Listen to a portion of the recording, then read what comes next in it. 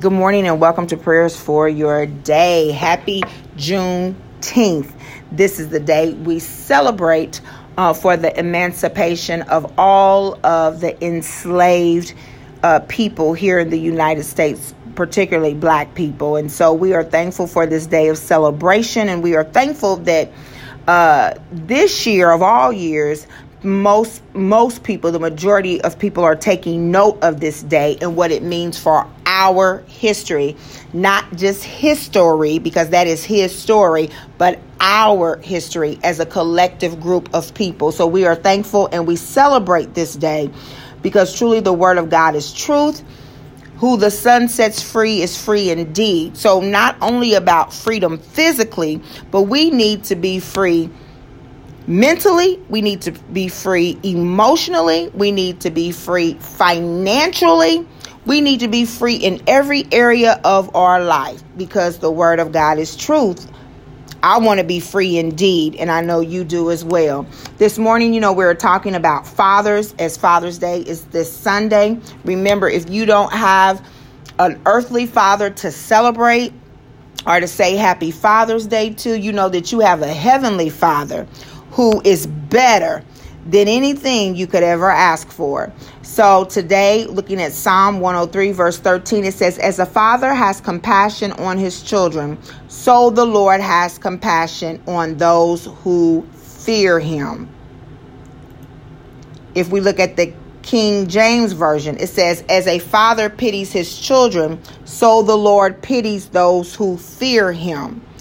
And what I wanted to say this morning as I reflect on this scripture is that whether it's pity, whether it's compassion, depending on which version you're looking at, this one says the Lord is like a father to his children, tender and compassionate to those who fear him. So we've got tender, compassionate, and pity from NIV, NLT, and then the King James Version.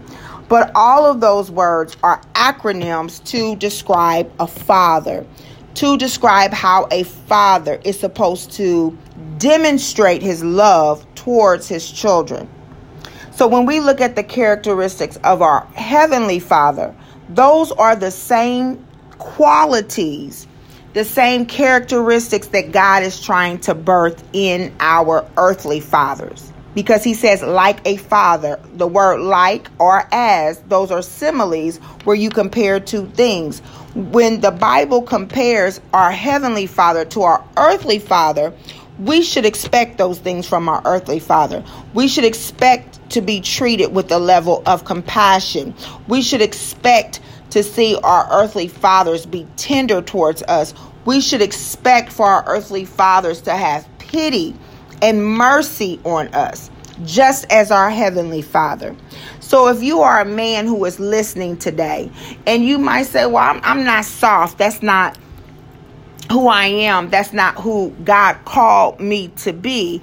I beg to differ because the word of God is truth. And if the Lord is comparing himself to a father, these are the qualities that he is expecting for a man to have. And so I want to encourage men today who are listening to this, or I want to encourage women who are married, or maybe you have a fiance or a brother, or maybe you have a son, that if they do not possess these qualities, that you would begin to pray these qualities over them, that your spouse would be tender and compassionate, that your spouse would display pity on the children, and all of those things, because God said that he's like a father to, the Lord is like a father to his children, to those who fear him. And just like our children should fear their father, there should be a level of healthy fear of your parents. I always feared my mother more than I feared my father. It was just something about his voice that would kind of get me together. He never had to touch me, but all he had to do was say, Danita, in his voice, and I would get myself together quickly. And I believe it's the same way with me, and it's the same way with earthly fathers. Don't ever, if you are a man, don't ever take for for granted, or don't ever think, regardless of the relationship that you have with the mother, that your place in your children's life is not huge. There's a lot in the Bible when God talks about a father to his children, because he is our father. And I believe that it